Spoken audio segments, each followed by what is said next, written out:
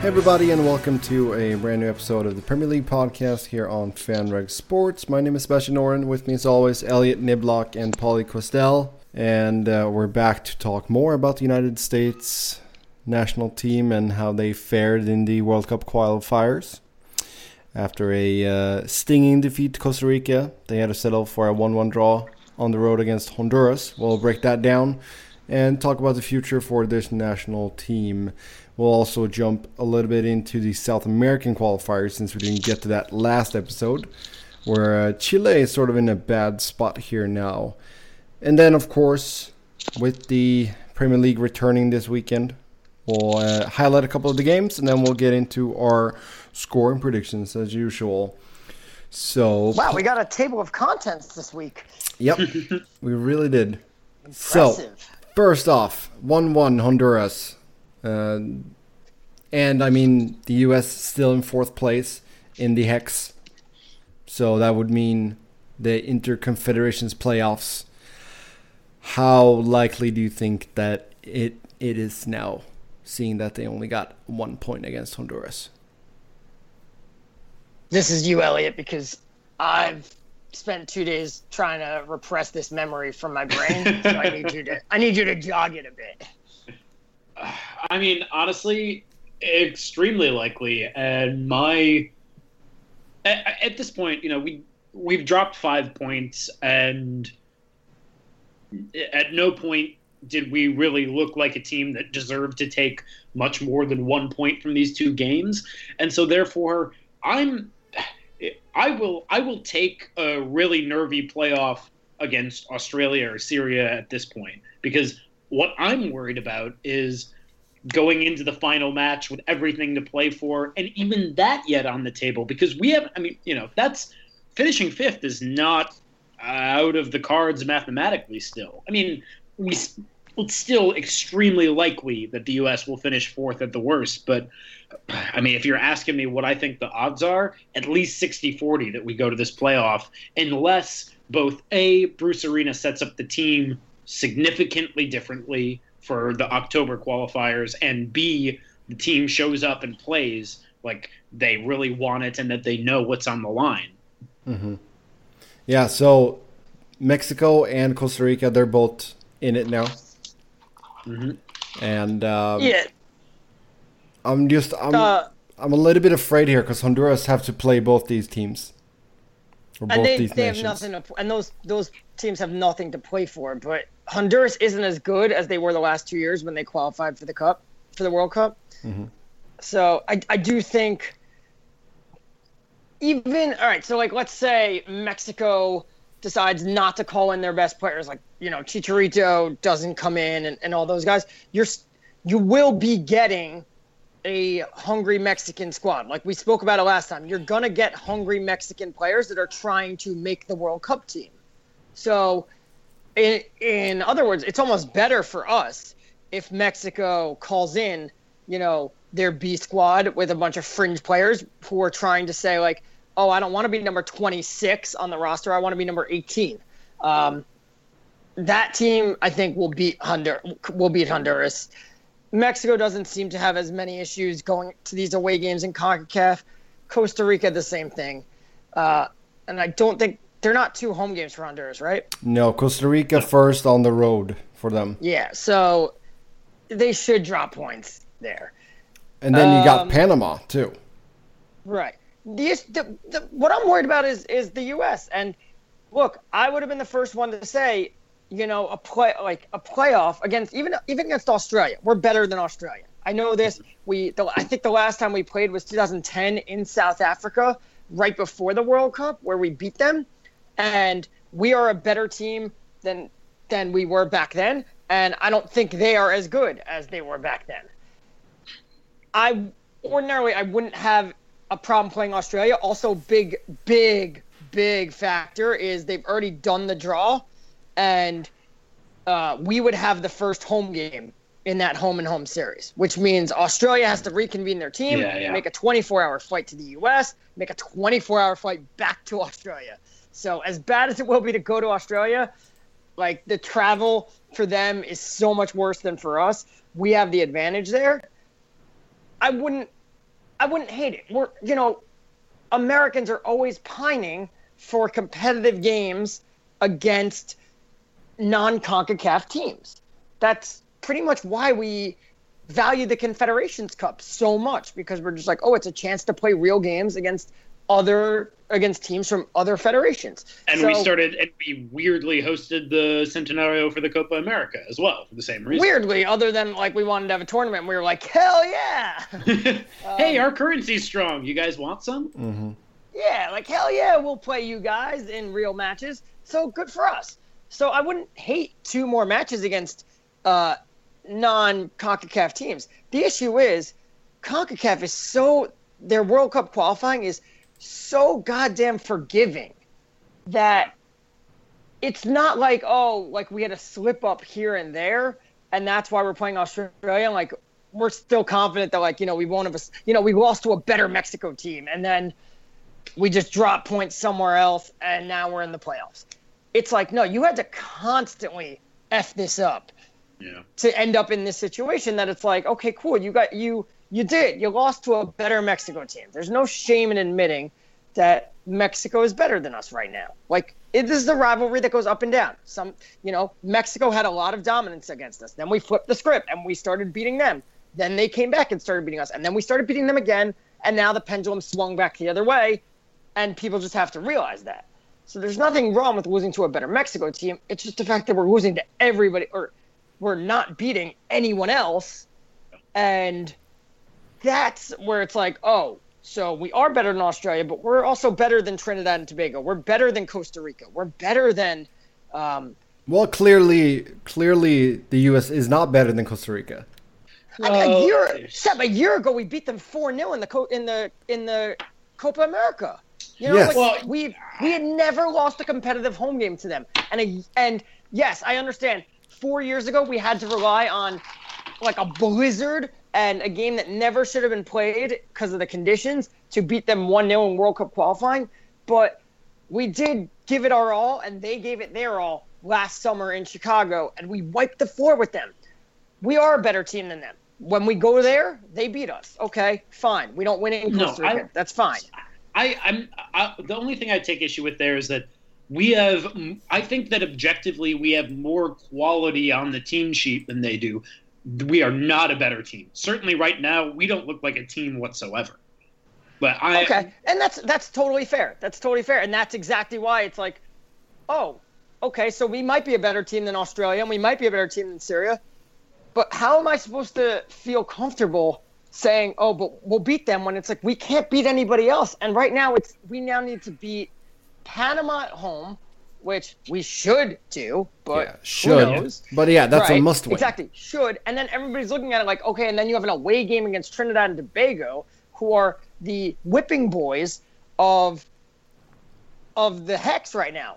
Everybody beats Trinidad and Tobago. Well, let me tell you something. A year ago, last November, we went down to Trinidad and Tobago, and we got a 0-0 draw. And the only difference between the team now and the team back then is Christian Pulisic wasn't a starter back then. Mm-hmm. No, it wasn't last November, 2 Novembers ago. Mm-hmm. That's the difference, was we didn't have Christian Pulisic back then. But other than that, it's pretty much the same team. And Bruce Arena has established the fact that it's the same team.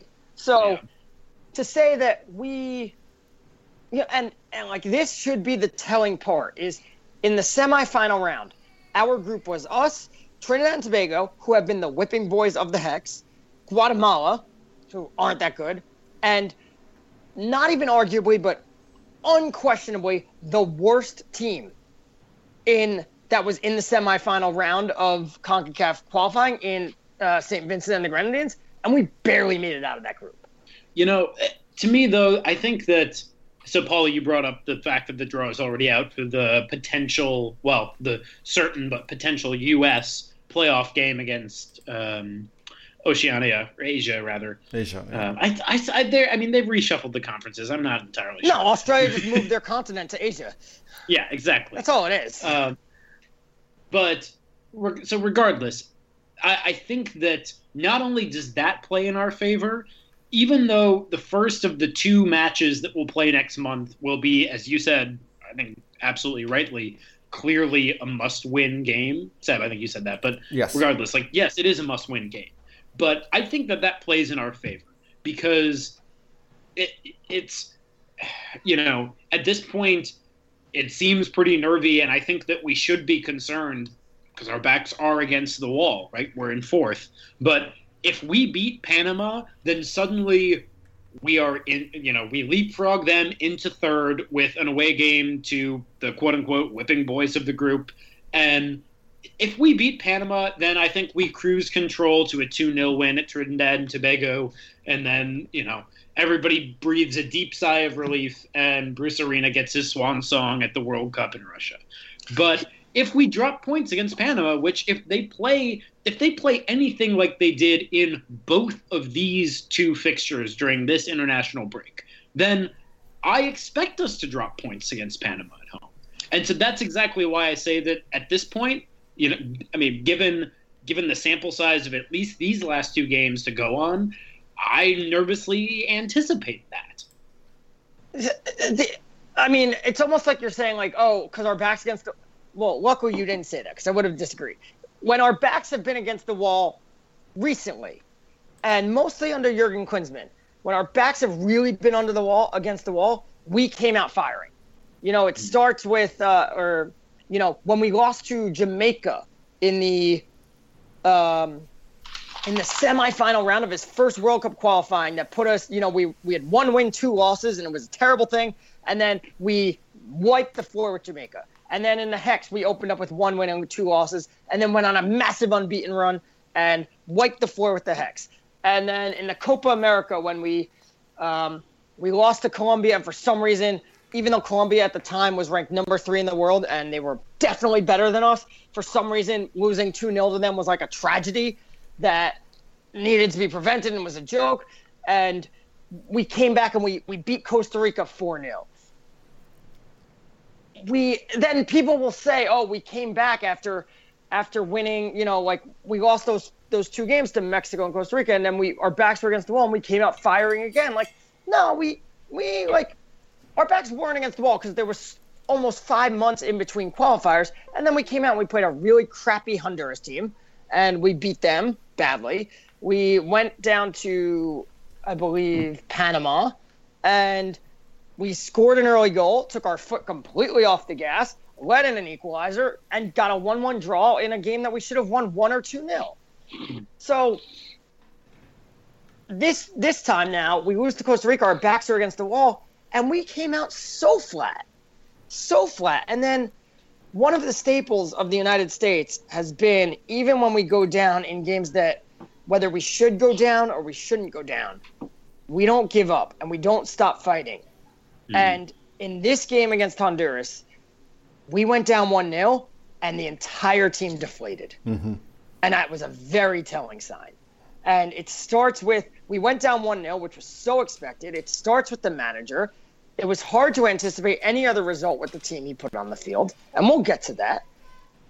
It's hard with the leadership. It's how come this team constantly has to have their backs against the wall and to come out firing?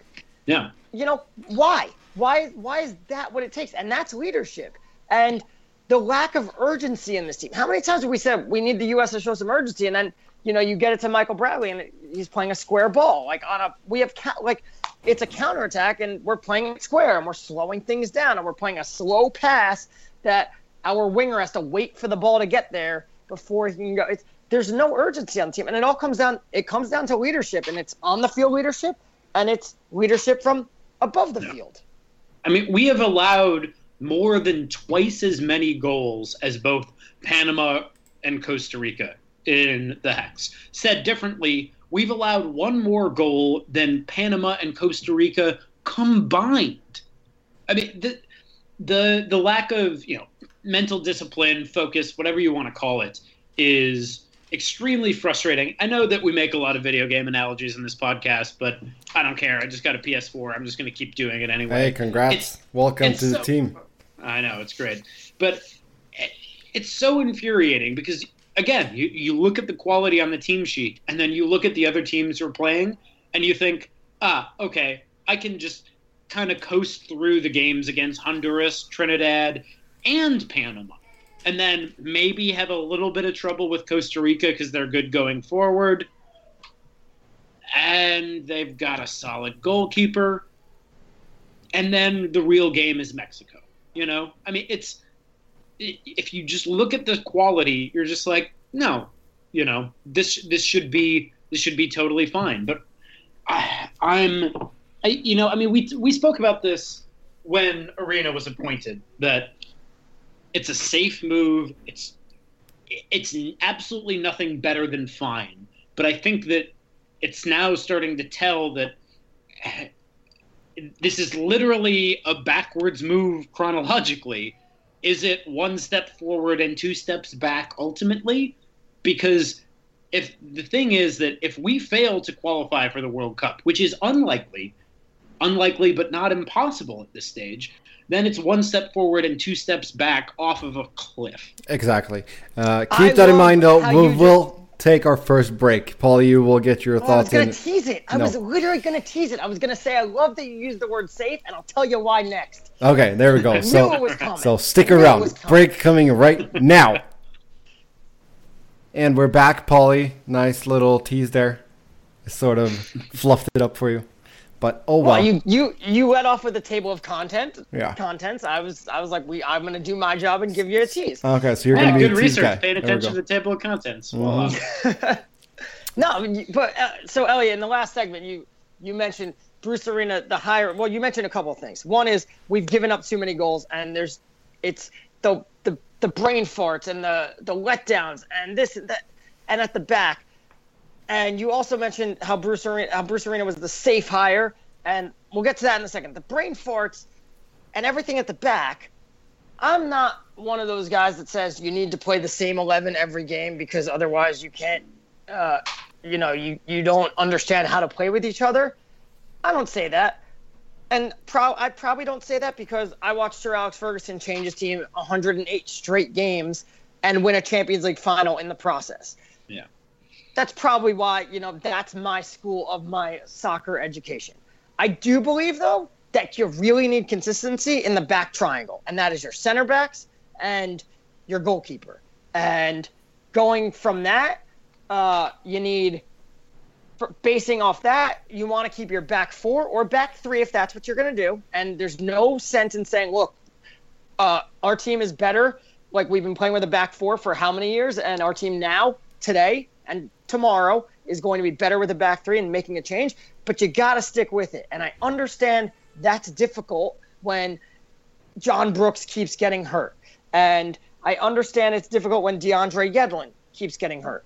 But once you stick with the team, you got to stick with it. And to say that Tim Howard can't start multiple games in a row because of his injury, it's like, well, he does that for his club team and he's totally fine. Yeah. So you can't. Exactly. And it's no, and the weird thing was that Arena said, I think we'll have a lot of goal kicks this game. Okay, so let one of the players take it then. You don't have to have Howard take it if his leg isn't up for it.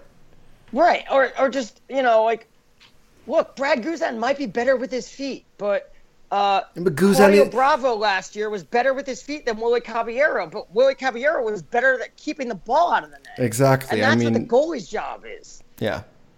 So it's that, and really what struck a big nerve with me is on Sunday, I believe, Sunday or maybe Monday, Bruce Arena sat down with reporters and gave like a really candid interview where he said like a lot of the stuff I say I'm playing the media, I'm keeping the story, so you guys don't have to like think of your own story, you don't have to go and criticize my players. But he also said.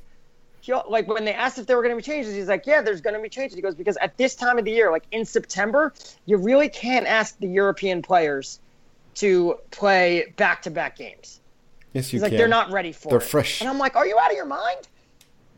Look, I get it. Fabian Johnson can't play multiple games. He couldn't play in the first game. He wasn't match fit. But he wasn't match fit not because he plays in Europe, but because he, was coming off of an injury. Yeah. The fact that you said, Jeff Cameron, who is by far our best center back, and had absolutely an off game. 100% he had an off game against Costa Rica, which happens. The fact that you said, but he didn't get benched in this game against Honduras because he had an off game. He got benched because, I can't rely on the Europeans in multiple games. He said, I can't do that with one exception, and we know who that exception is. How could you just say, even if that was the case, then don't play all of your European players in the first game. Split them up. Because you went out there with an MLS All-Star team. Not even an MLS All-Star team. You went out there with an MLS squad to play Honduras, and that's a problem. And I think the biggest problem this team has is, to get back to what Elliott said, when he called Bruce Arena a safe hire. Mm-hmm. We thought Bruce Arena was a safe hire. But Bruce Arena has done nothing but play it safe since we got here. And this is something I wrote about. That's gotten us into trouble. Because Bruce Arena's eyes are get us to Russia, manage us through Russia. Yeah. He doesn't, and this was what I spoke about in my mobile take last week. He doesn't it doesn't matter to him if we're bringing in new players or not. So when you bring in Chris Wondolowski and you're saying, well, he's going to be the fourth or the fifth forward, and it doesn't matter. What you just told everybody, because remember when he took over the team and there were a lot of questions, which are the dual nationals going to be welcomed into the team? Which one of Klinsmann's guys are going to get dropped? Maybe Benny Feilhaber is going to come back into the team. He really kept the team the same thing. And in his first World Cup qualifier, he pretty much all he did was he said Darlington Nagbe is coming back into the starting 11. And Nagbe's had 2 good games, both the home ones. He's had 2 bad ones, both the away ones. And now in this window, he's had 2 invisible games. But what he did was he pretty much established Nagbe's always going to start. Pulisic's always going to start. Bradley's always going to start. Jorge Villafana, we're establishing you as a left back, except when we go on the road. And then we're going back to my trusted veteran, quote unquote, and guy with experience, DeMarcus Beasley. Does it matter that DeMarcus Beasley offers us nothing going forward or is way too old and can't keep up with their wingers? No, that doesn't matter. Oh, God. He got run off the pitch multiple times in that game. He has experience, and that's what matters to Bruce. So it's almost, and he went in to that June camp, and he told everybody on the first day of camp, here's how we're going to play against it was Panama. Was it Panama? Or no, it was Trinidad and Tobago. Here's how we're going to play against Trinidad and Tobago, and then we're going to go to Mexico. We're going to make 9 or 10 changes, and here's how we're going to play in that game. Okay, every player knew where they stood, and they all praised him because it's like, with Bruce, we know where we stand. With Jurgen, we never did. But that breeds complacency. Mm-hmm. And all of the MLS players on the team have that complacency. Well, no one's... The thing is, too, that I think that Jurgen, he was looking broader. He did look at the dual nationality players from Europe, because I think it's a hinder to have this many players play in the MLS. I really do, because the MLS, it is what it is, but it's not a top league, and your players are not gonna develop in the same rate as they would if they played in Europe. So so you're right. You're right. But let's focus on one. Let's focus on one part of what you said. Well, yeah. The other part is the debate that everybody always says it's not time for this debate, and the MLS fans will get. The MLS, it is what it is. But my point is that it's also, no one in MLS or no one on Toronto is coming and unseating Michael Bradley for 2 reasons. One is because Michael Bradley is their draw. He's the MLS ticket draw. The other is the MLS just doesn't have the depth to have someone come in for Michael Bradley. If Michael Bradley doesn't perform in multiple games, it really doesn't matter. Yeah, the manager can't say, I'm going to drop you because I have somebody else that can do the job, because he doesn't. And it's not just Michael Bradley. It's Darlington Nagbe, too. It's Matt Beasler. It's DeMarcus Beasley. It's Graham Zusi. It's all of them. And right now, when you look at Bruce Arena's team selections, the fact that Kellen Rowe and Dom Dwyer played out of their mind. They were the lone bright spots for the U.S. in the Gold Cup over the summer in the group stage. And their reward for that was go back to your teams. We're calling in Bradley. We're calling in Altidore. We're calling in Dempsey. They're going to play the knockout rounds.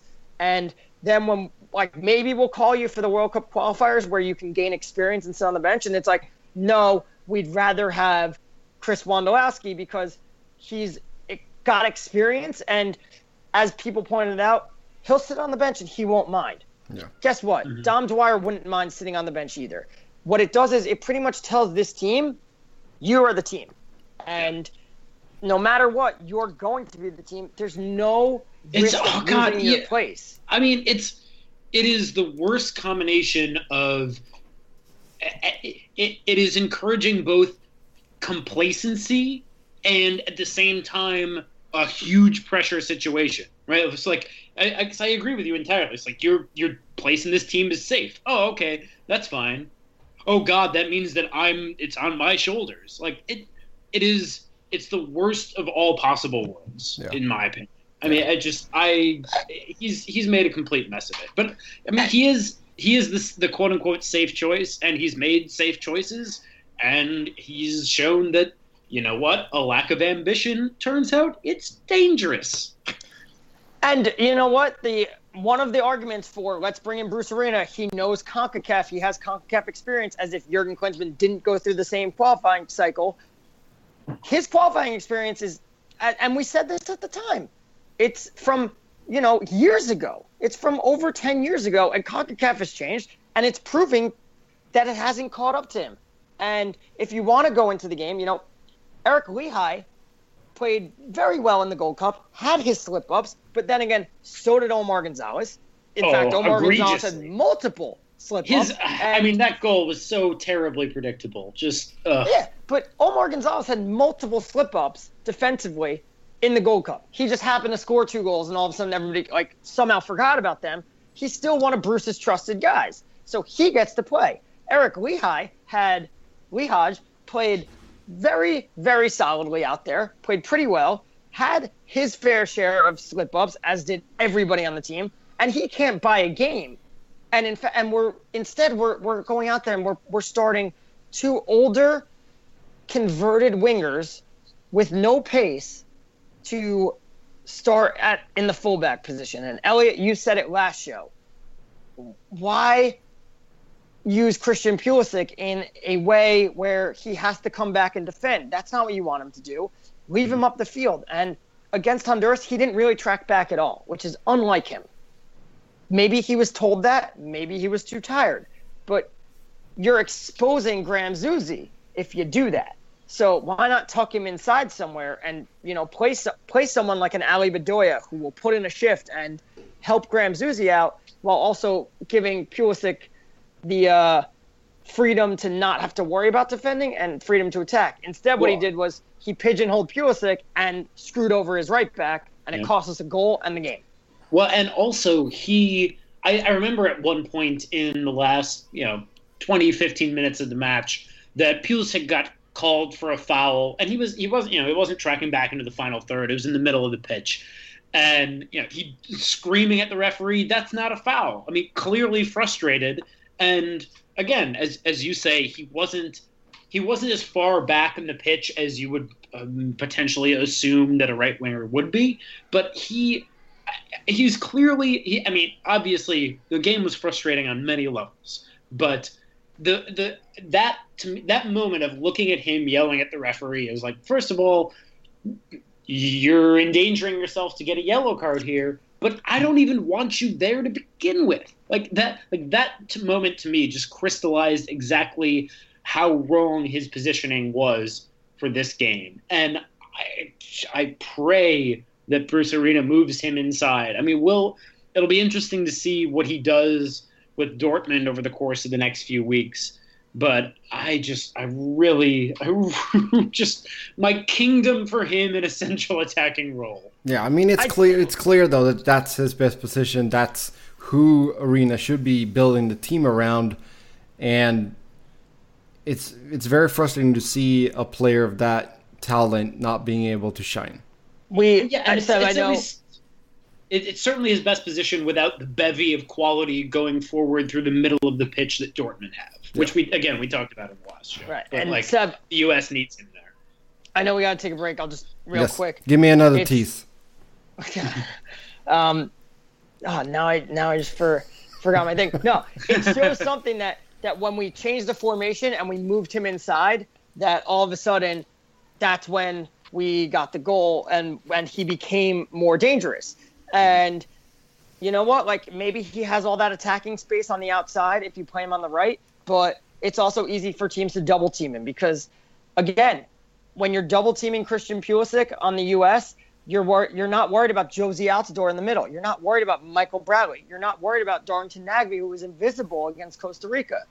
If you double team him on the outside against Dortmund, you got to worry about Mario Götze, who only scored a game-winning goal in the World Cup final. You got to worry about Pierre Aubameyang, who scores 30 goals a season. It's different. Tuck him inside, and I think it's really telling that Bruce went with his old and trusted game after game. He's done that all since he's been called in. My old and trusted, the trusted veterans. And who was it that scored the goal for the U.S.? Christian Pulisic won the free kick. Kellen Acosta took the free kick. Matt Besler, who for some reason was overlooked to Tim Ream and gets overlooked by Omar Gonzalez, kept it alive. Jordan Morris flicked it back. Bobby Wood put it in. It's the new guys, plus Matt Besler. Mm-hmm. And that's a telling sign. And when we come back, you'll get why Alexis Sanchez is screwing over club and country. There we go. So with that, we'll take our second break. We'll be right back. Okay, and we're back, and it's time for the South American World Cup qualifiers. And Pauly, you alluded to our big talking point here, Alexis Sanchez. As Chile, they sit in 6th place, so they're not making the World Cup right now with 2 games to go, though, we should say. And, looking at their latest game, a 1-0 defeat to Bolivia. Who? Bolivia. 9th place Bolivia, who were already eliminated from making the World Cup prior. And they got shellacked too. But this is really bad. We're talking bad if the US have to go to Interconfederations playoffs, but if Chile misses out on the World Cup, that would be huge. Yeah, well, coming off the greatest stretch. Yeah, well, it's the greatest stretch in their national history. 2 Copa Americas back to back. Even though one is the weird pseudo Copa America, whatever, doesn't matter. They Chile are coming into they're maybe they have. We talk a lot about the international hangover for league matches, but maybe they're having an international hangover on their international matches. But they did not look good in this game. It's a bit bad. It's weird too, since I thought there would be some form of response from this team after losing 3-0 at home to Paraguay. Mm-hmm. I was like, they're gonna kill Bolivia. Nope. Yeah. So okay, Pauly. So you said he's ruining both club and country. Expound on that. Well, because I did not watch, but all I've heard or what I've read was he looked off the pace. He looked abject. Yeah. Yeah, he looked off the pace. He looked not so much disinterested, but just I'm trying to think of the word. Unfocused? Yeah, a bit of that. And that's for maybe not against Bolivia, but that's totally understandable in the first game, considering that the first game kicked off a half hour after the transfer window shut, and he's trying to get out of Arsenal. There's a deal in place with Manchester City. Manchester City had representatives in Chile so they could do a medical before this game happened so that they can get that transfer in. And at the last minute, Arsenal says, nah, we're not selling.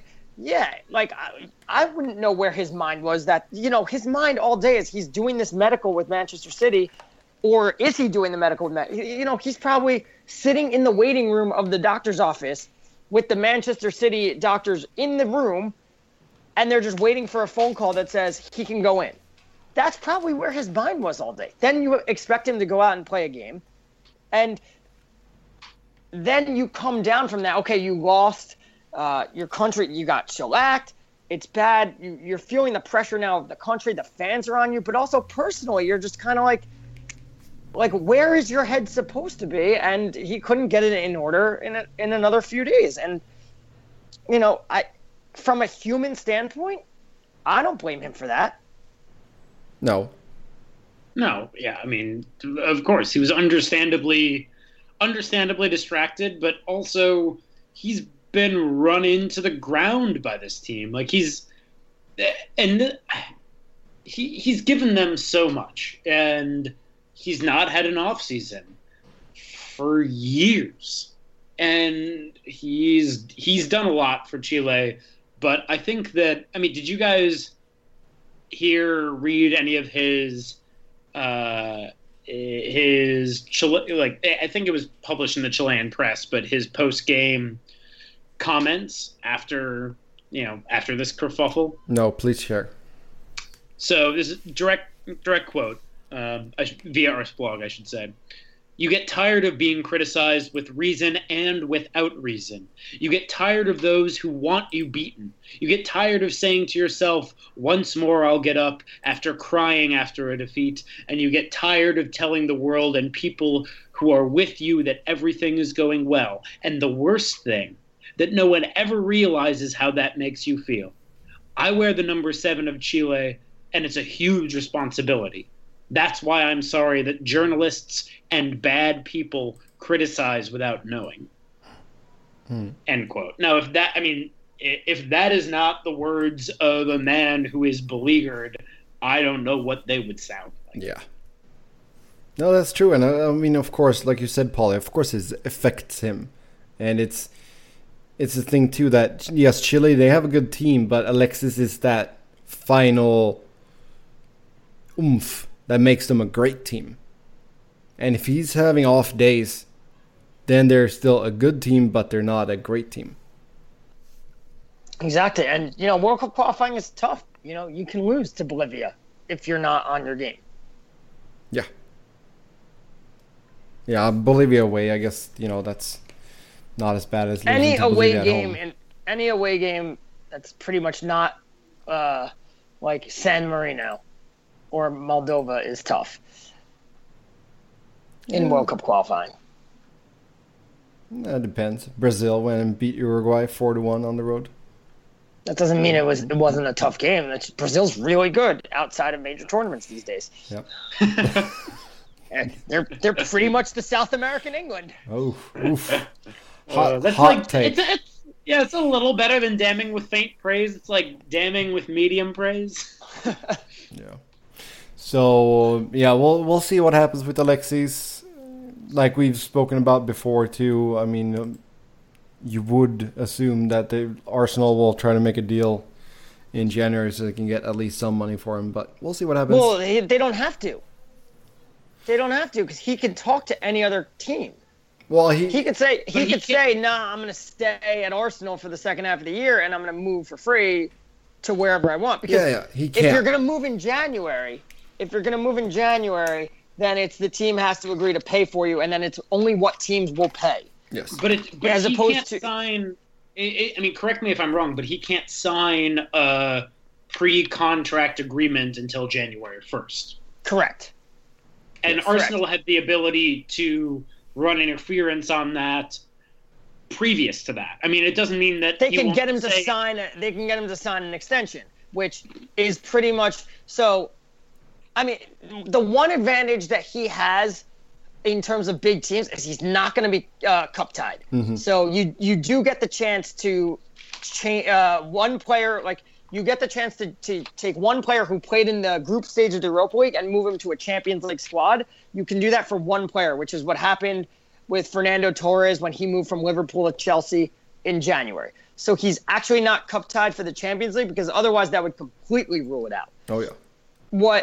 If Arsenal were smart, and I think you might act, and this is pretty much what tomorrow, Friday, so today when you're listening, today should just be called contract extension day, because I think you might see a bunch of players like Coutinho and anybody else that was like linked away from a club and put in a transfer request and has not a lot on their contract going.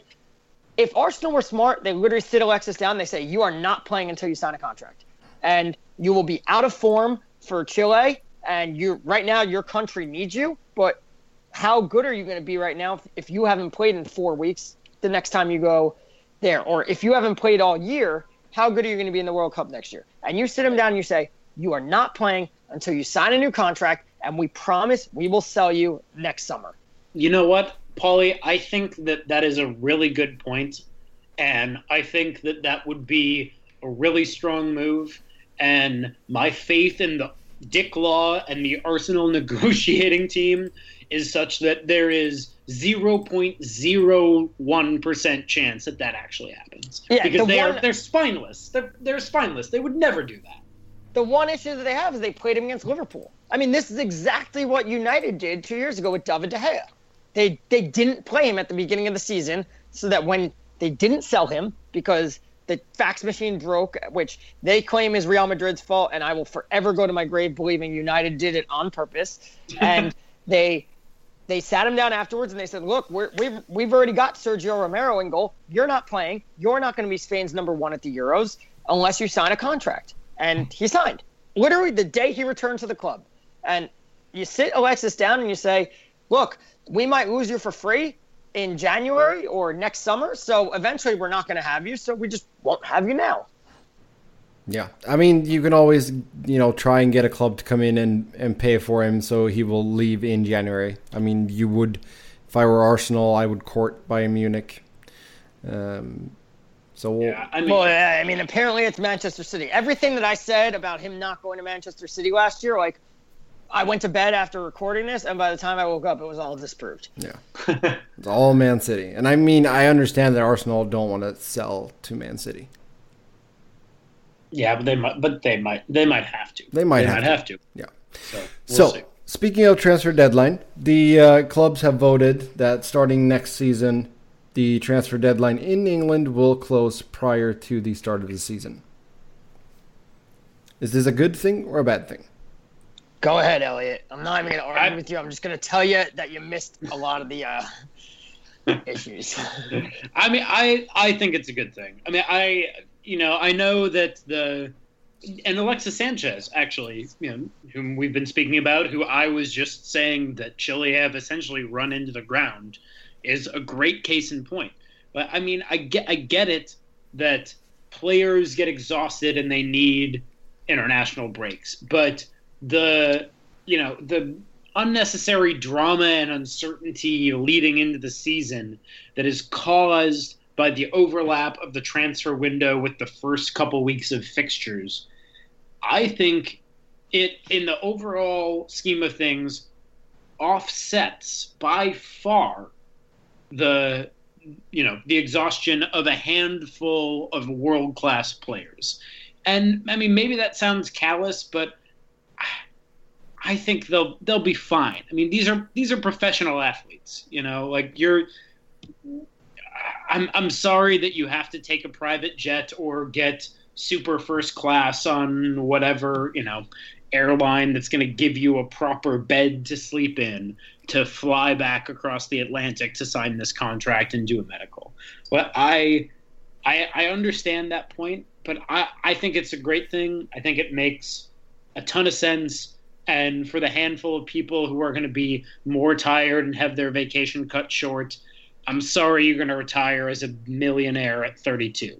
I love how you focused on my last point when we argued this 2 weeks ago and didn't actually address the big issue with this. I love how that was your focus. I'm so in your head. Well, I mean, I assume that's what you wanted to talk about, but tell me what you think the big issue. I'm not even going to focus on the player side. This doesn't solve any issues because it's only the Premier League. And it first of all, look, does it encourage teams to get their business done early? Yes, but any manager should want to do that anyway. There's a reason that Jose Mourinho was pissed off that United started their preseason tour and only had one signing and then by the time they were playing games, it was like, we only have 2 signings. He wants to have everything done before they start their preseason because he wants them all together. So that's just a manager. And look, it takes a lot for me to praise Jose Mourinho, but that's a manager who, he's smart. He wants his team in place early. Get your business done early. Yeah, I've always thought that Jose Mourinho is a tool, but I've never thought that he wasn't an intelligent one. Yeah, he is a tool. The thing is too, though, I think that when a big league like the Premier League takes this step, this could get other leagues to adopt it too. Well, and even if they don't, though, the Premier League is where not all, but the greatest concentration of the money is, and it's going to be a de facto. Stop! No, it's not. Get out of here! No, it's not. And first of all, it doesn't solve the issue of if Barcelona wants, or if something happens and like a team starts floating your name out there and all those rumors are in there, it's not going to solve that issue. Neymar went through training camp and preseason with Barcelona, and those rumors were like clouding over him. And then he still moved to PSG before the season started. But it still caused unrest in Barcelona's preseason. He didn't have a preseason with PSG. So it's not going to solve that. But more importantly is, like what Seb said, is unless other countries follow suit, it's not going to be an issue. Coutinho, Liverpool said we're not going to sell, and that dragged on. Okay, so it dragged on for the first 3 games of the season, and then the deadline came. But guess what? The Spanish deadline wasn't until the next day. Like, Liverpool still had to hold their ground for another day on that. Like, Coutinho could have left after the window shut, and that's not going away.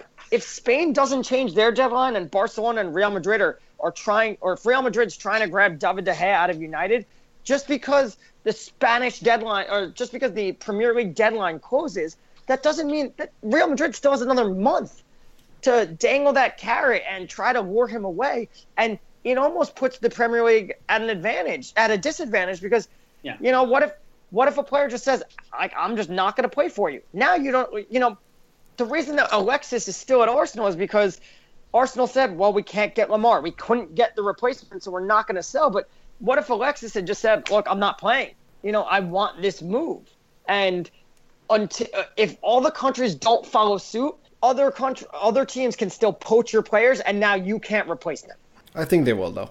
I think they will. Maybe not as soon as next year, but in due time, I think we'll see a transfer deadline that is before the season starts. But I do think you're right, Pauly.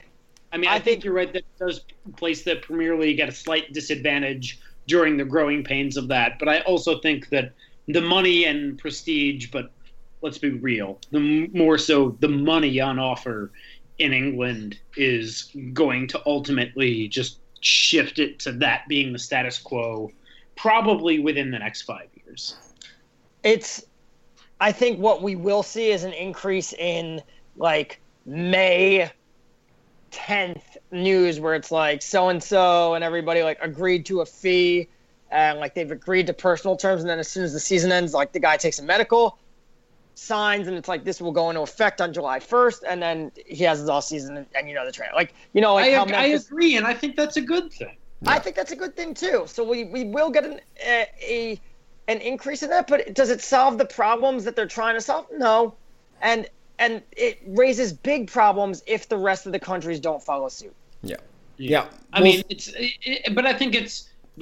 your point though, I think that is at least a small good thing. It doesn't solve everything. That's for sure. It's, I think, a step in the right direction, but it's a step that the richest and most illustrious league in the world, at the moment at least, is taking and hoping to be, the banner carrier that others will follow, and we'll see if that works out or not. Yes. And this article that I'm reading right now, it's a good point. If those European countries don't follow suit, they could put the pressure on the Premier League teams because they know they have less time. Less time and more money. Right. So it's if you don't have, if you're trying to sign a player from them, they can hold down and know you've got less time. And all right, you finally signed him, but we still have another month to find our replacement, and we just got more money out of him. Well, but the flip side of that, though, I mean, this is totally a thought experiment, but at the same time, it's, you say it's 3 hours before the window closes, and you say, look, we're going to offer $60 million for so and so, and if you want it, take it. If you don't want it, enjoy getting roughly half that, maybe 40 from another club in Europe, because we know the billions of dollars that exist in the Premier League for the TV deal, and we know that you're not going to get that much elsewhere. So it's somewhat of a disadvantage, but again, this for my own for my sins, it brings me back to how terrible Arsenal are at negotiating. But a team with a strong negotiating position would be able to play that potentially to their advantage, though not certain. Yeah, we'll give you 10 pounds and a bar of soap. Right before we take the break, there is one really good news to come out of this, and that is that the deadline will shut at 5 p.m., which means noontime Eastern time, which means I don't have to watch Sky Sports News on an endless loop all day. I wake up, it takes 2 hours to catch up on everything that's been happening, and to catch up on everything that's been happening in the news, and then it's you got 3 more hours to watch the end of the day, and then it ends. And that'll be good for the drama, because this year there was so much going on, and then at 2 p.m. it all fizzled out. Yes. And when we come back, we'll actually talk about the Premier League. There we go. So break time. Okay, and we're back. We're going to get into the Premier League here now as the league returns after the international break. And 2 games that we're going to touch upon. First off, Manchester City against Liverpool. Pep versus Klopp. Elliot, how excited are you for this game? Extremely. It's the early game. Yeah, you know what? I'll make time. I might be. You'll make some coffee. Half asleep. I might be hungover. I might even still be drunk. I'm hoping I won't still be drunk. That's not true. I'm actually going out Saturday, so it's unlikely that I'll be that on Saturday morning. So I love it. I mean, I love Jurgen Klopp, even though occasionally I love to hate him. I feel the same way about Pep Guardiola. I mean, I feel like they're almost, they're like strange antipoles of the Myers-Briggs test, right? Like Jurgen Klopp is up out of his seat at the tiniest infringement, has the strange ability to almost unhinge his jaw and scream with the fire of 1,000 suns. And then Pep Guardiola keeps his hands in his pockets for 70% of every match, even when he's standing. Yeah. I don't even pretend to hate or not love Jurgen Klopp. He's my guy. And a video came out today of him wishing, I guess some sick kid, somebody's ran into him in the parking lot in Liverpool, and they had Jurgen Klopp wish their sick nephew well. And at the end, Jurgen goes, "Oh, and I hear you're an Evertonian. So I still hope you can enjoy this message from me." That's funny. Yeah, there's nothing bad to say about him. My friend who's a Liverpool fan, and all he does is, I forgot what he texted, but something about I will love Jurgen Klopp till the end of days, and this and that, and all I did was I said, I'm screenshotting this now so I could play it back to you when you're complaining about the fact that you didn't buy any new center backs in January, and he's completely neglecting to play defense, and you just lost the game 4-3. Yeah, it happens. But yeah, how do you think this one will play out, though? Manchester City playing at home against Liverpool, who does show up for the bigger games. It's a great question, Seb. This is why we have scoring predictions. I know, but before we get into scoring predictions, tell you what, it won't be a scoreless draw. Yes, that much we can probably agree on. Yeah, it'll be interesting to see. Yeah, that's 7:30 a.m. kickoff on Saturday Eastern. I hate that that's the early game. My God. Well, hopefully it sets a good tone for the rest of the day. You know what? Saturday called me sleeping after it's done for an hour. You know what? Saturday though is not a bad day. Sunday's awful. Sunday is bad, and the Premier League really screwed up this week. Or not the Premier League, Sky Sports. Sunday, they know that, there's NFL on Sunday. No, I'm sorry, because they also know that the games end right before the NFL kicks off, and I mean, if you look at the slate of games, first of all, yes. So here are the 10 o'clock games, which is 3 p.m. in England, which is games that are not televised in England. You have Everton, Tottenham, you have Arsenal versus Bournemouth, and you have Chelsea versus Leicester. Now, I will give Sky Sports a break here. When they picked the schedule back in July, they did not know that Arsenal were going to be this much of a dumpster fire. But even then, between Everton and Tottenham and Leicester and Chelsea, you couldn't have said, maybe one of those games deserves to get moved to Sunday instead of either Swansea, Newcastle, or West Ham, Huddersfield. I mean, yeah, that's a Monday game, West Ham, Huddersfield. So it's Burnley, Crystal Palace, yes. Or Swansea, Newcastle, and even that West Ham, Huddersfield. All those games were moved for TV purposes. You couldn't have moved one of those 3 games in place of one of these 3. I mean, you can't just always show the same teams over and over again. You know what though? They usually, if you pay attention to the schedule, they usually do. They usually between United, City, Chelsea, Arsenal, Liverpool, usually only one of those teams plays at 10 o'clock. Yeah, they got to mix it up a little. Leicester, Chelsea, by the way, is going to be on NBC Sports Gold. Yeah, I'll watch. I got that subscription. It's tremendous. Yeah? Sell us on it. It's not just... Well, it's $50 for the year, which is not bad at all. That's not that bad. That's not bad at all. And that's half of the McGregor-Mayweather fight.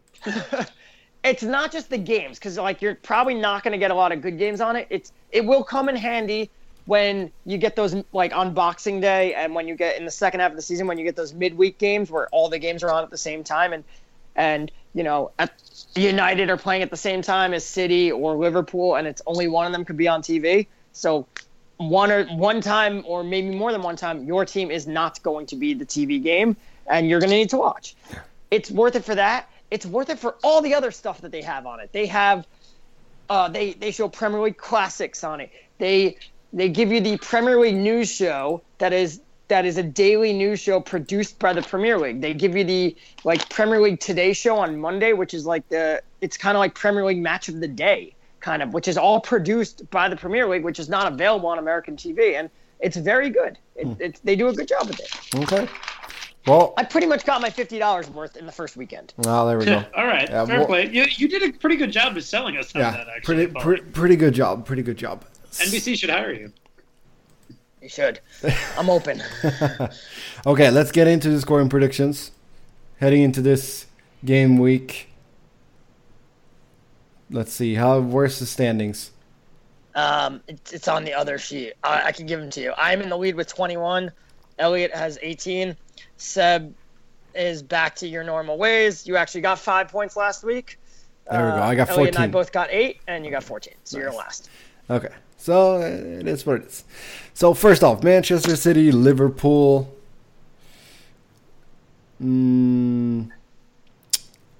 I'll give City this one. I'll go 3-2. You took my score as usual. Yes. Yeah, me frickin' too.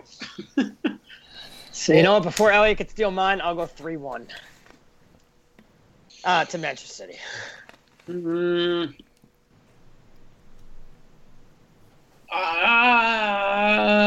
Yeah, I gotta pick City in this. I'll go 2-1. Okay, so we got 2-1, 3-1, 3-2. Then Everton, Tottenham. Everton having some off-field issues there with Wayne Rooney. Tottenham not playing at Wembley, so that means they're going to win. It's 2-0 Tottenham. Hey, Tottenham got a win last Sunday at Wembley. They beat Serbia or something.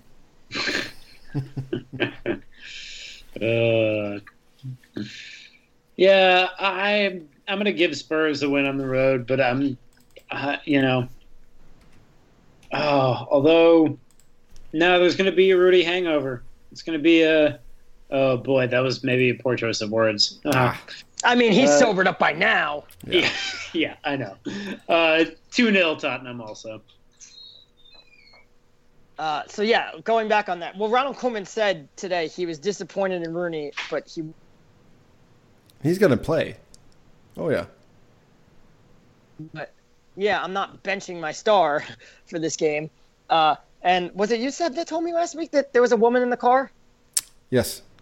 With Rooney? Yeah, and we were unclear if it was a hooker? No, she's not. She's not a hooker. She's just a woman about town. Yeah. A gorgeous girl who likes to club. Which, no, I wouldn't say that. Either way, guys. If I'm young and beautiful and I can travel the world being young and beautiful, more power to you. Guys that are on hookers, like when they get back onto hookers, guys with those hooker addictions, that's when they're at the top of their games.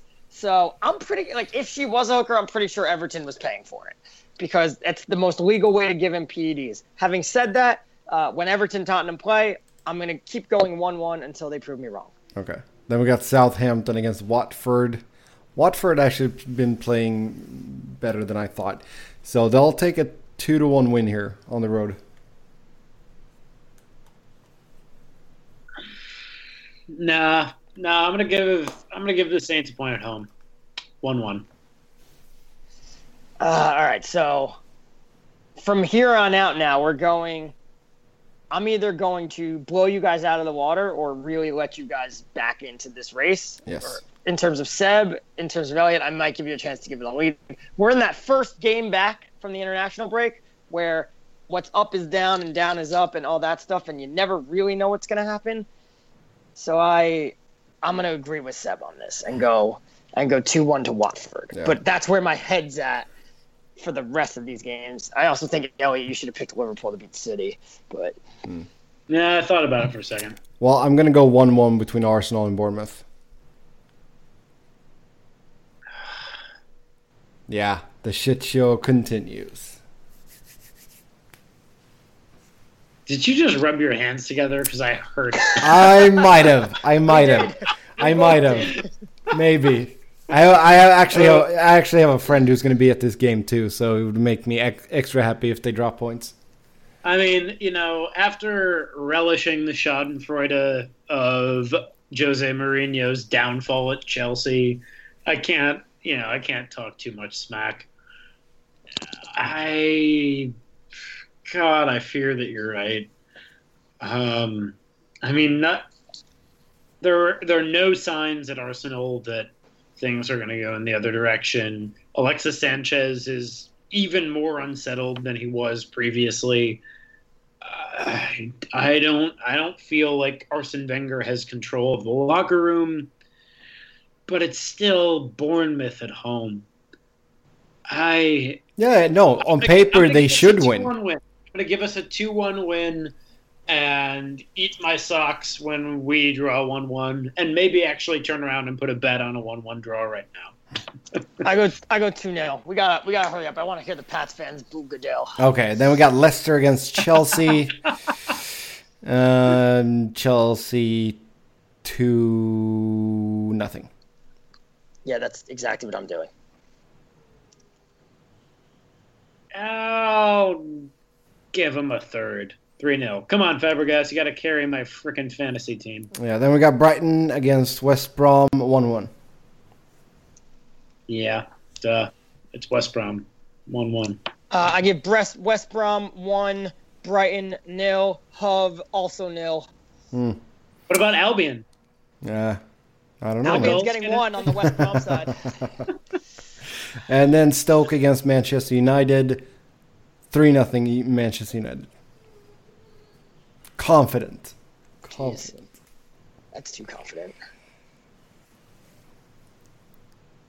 I think they're going to pull it out 2-1, but I'm going 1-1. We haven't won a game at Stoke since Sir Alex left. No, it's going to be, you were talking about that hype train for Arsenal coming into the season, but it's Man U all the way, and it's going to keep chugging 2-0. Oh, yeah, it's all the hype. All the hype. Burnley against Crystal Palace. Burnley 1, Crystal Palace 0. I feel like Burnley didn't do that well at home, but Crystal Palace suck. Well, God. I'll go 1-1. I mean, they could be the first team to fire their manager. That's true. You know what? I'm rephrasing that. I go 1-0 to Burnley also. No, 2-0, because I'm not going to do Seb. This looks, I don't know. I'm going to do it scoreless draw. No.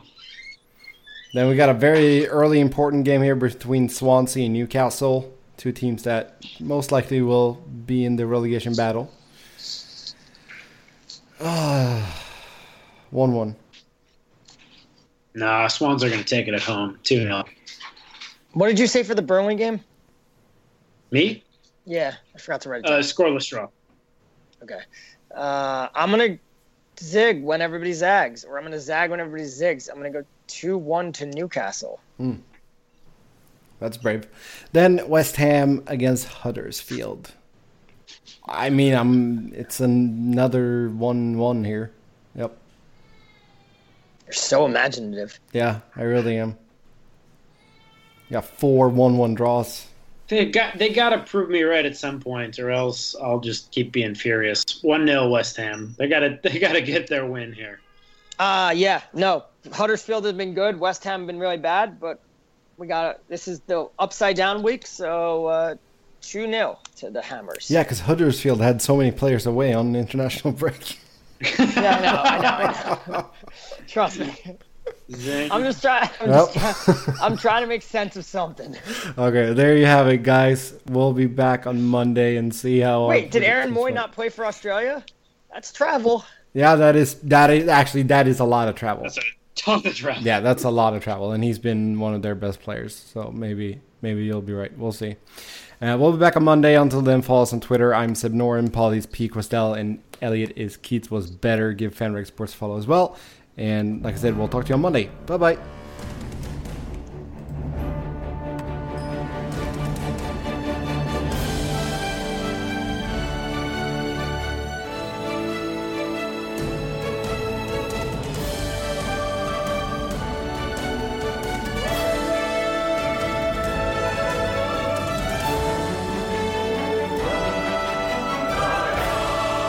the world is left to wonder, how on earth did that happen?